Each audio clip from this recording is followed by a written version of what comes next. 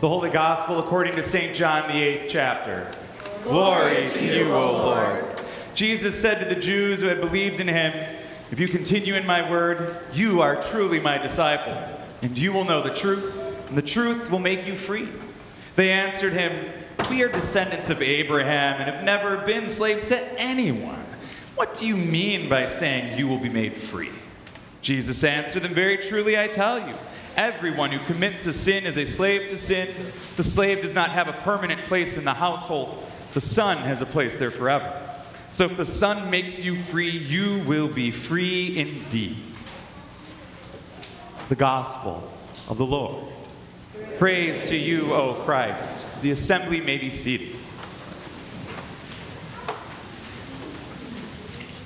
Grace, peace to you from God, our Creator, and our Lord and Savior, Jesus Christ. Amen. Happy Reformation celebration. What an opportunity to come together. One of my favorite commentaries I heard this last week came from a Methodist pastor. She said, "Leave it to the Lutherans to celebrate a schism even 500 years after the fact." Right? That's what we're up to, right? We are celebrating the division of the church today, and I gotta say, one of my favorite Sundays. I look good in red. As a lifelong Redbird, I look good in red. One of two red Sundays the entire year, this and Pentecost, a day filled with the Holy Spirit. A day where we get to sing one of my favorite hymns, "A Mighty Fortress," and a day when I can count the tattoo parlor as a professional write-off as a pastor. Really, a lot of opportunities here for us this day. And then, I sat down at my desk to prepare the sermon. Bam! Snapped right there in the face by just how sinful we are, text after text after text.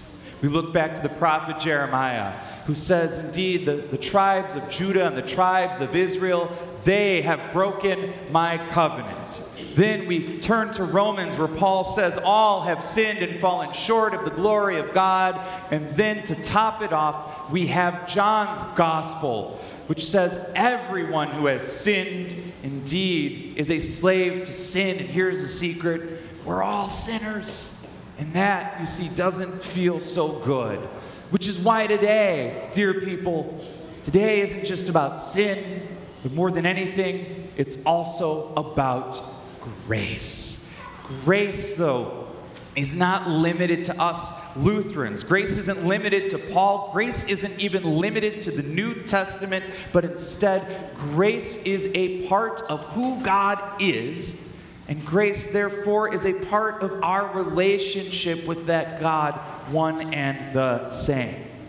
And we get to start with that text out of Jeremiah. A text that opens up by saying, indeed, you people have fallen short of my expectations. I've given you those things called the 10 Commandments, and you've had a rough time following them. But I want you to be reminded, the 10 Commandments aren't rules, they're an opportunity. The 10 Commandments are the 10 best ways to live. The 10 best ways to live in relationship with God, right? Only have one God. Take time and find holy rest on Sundays. Come to church and cheer on the Bears afterwards. That's how we keep a good relationship with God. And then they continue, and they say, this is how you keep a good relationship with your neighbor.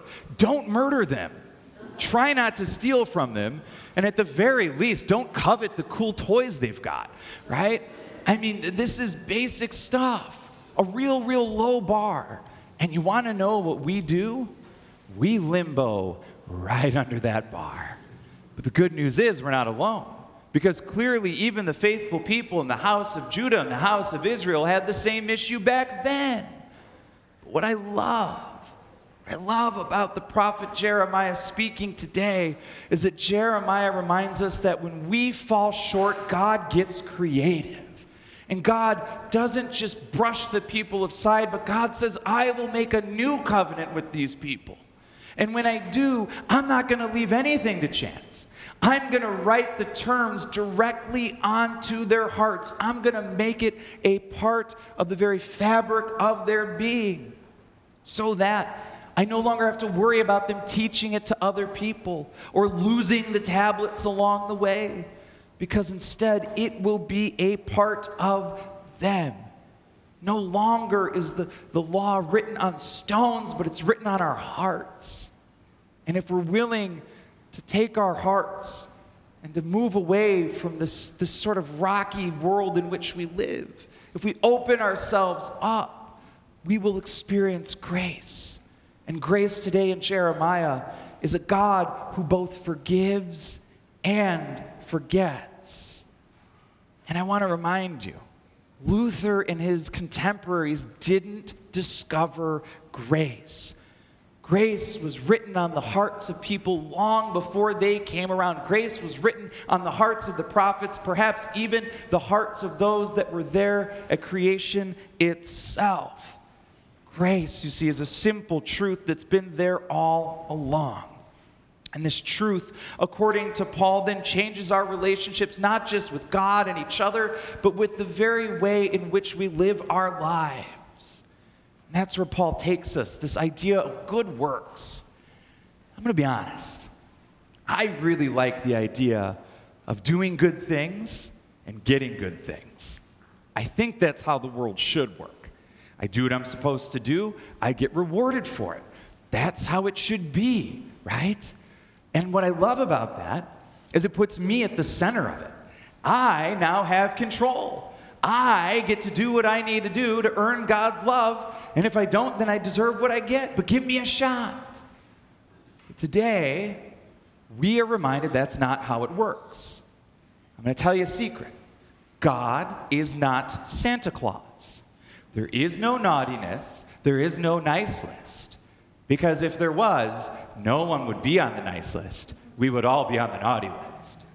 But that's the good news. God doesn't have a sticker chart on the wall, right? And every day he stands there and goes, well, you helped that old lady across the street, so that's sticker worthy. I mean, yeah, he, almost ran another one over, but that's okay. So sticker today. That's not how it works. Right? We need something greater, because no matter how hard I try, I can't do enough to justify God's love. But the good news is this. God's love is a gift. God's love is already ours. It's already been given to us through the grace that we experience through Jesus Christ on the cross. There's nothing I can do to earn it. It is already ours. And today, I don't want to forget that it's not like something happened, like Jesus died on the cross and the gift got lost for 1,500 years until Luther's like, oh, look at what I found. The gift was always there. Perhaps Luther and his contemporaries just looked at it in a new way, opened it, and challenged themselves to reimagine what grace can mean and look like for them. And the trick for us today is, as much as we sit here and we look back to Luther, right? As much as we look back, this isn't about celebrating a historical event. It's about being a part of an ongoing reality. Because the church wasn't just reformed 500 years ago. It's continually changing even yet today. We, dear people, are in a process of reformation still. And you don't have to look that far to see it. Think about all the things that have changed in just the last 2 years alone. If you look around the assembly gathered here locally, the body of Christ today, it does not look the same as it did a few years ago. We've had a variety of difficult goodbyes, but also many wonderful welcomes through this process as well. This body of Christ does not look the way it did before, and it may never look this way again, and that's okay. During these last 2 years, I've become a televangelist.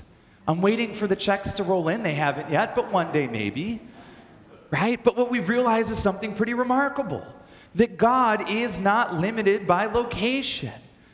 And I'm going to be honest, as a pastor, I kind of sometimes thought that was the case. Either you're in the sanctuary or out. But now we see that we are able to reach people in all places, right?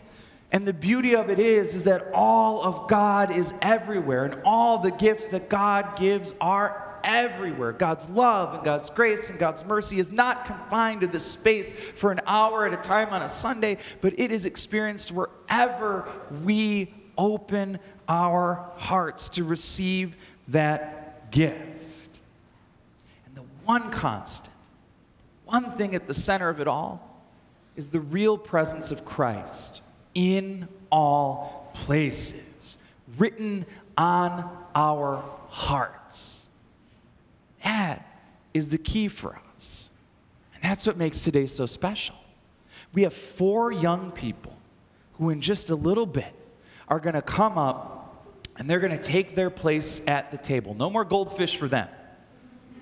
They're going to take their place at the table, and they're going to experience the real presence of Christ. They're going to hold in their hands that which is already written on their hearts, God's law and God's gospel, a way of living in community with each other, but a way of forgiving when we fall short. Because that's the joy of this day. We are reminded that in our brokenness, we are given the broken body of Christ to renew us, to reform us, to make us whole again. Yeah, today we celebrate Luther. Today I get to show off my tattoos. But today we also celebrate law and gospel. We celebrate sinners and saints. Today we celebrate the grace at the center of the good news. I want to remind you, the good news of the gospel is not just ours. It's not just for Lutherans, and it's not just for saints. It is for everyone. Because all of God is everywhere. And with it, all of God's love, God's grace, God's mercy, and forgiveness. And that is bigger than our church can or ever will be. And that, dear people, is good news. Good news for you, good news for me, good news for creation. So thanks be to God this day and always. Amen.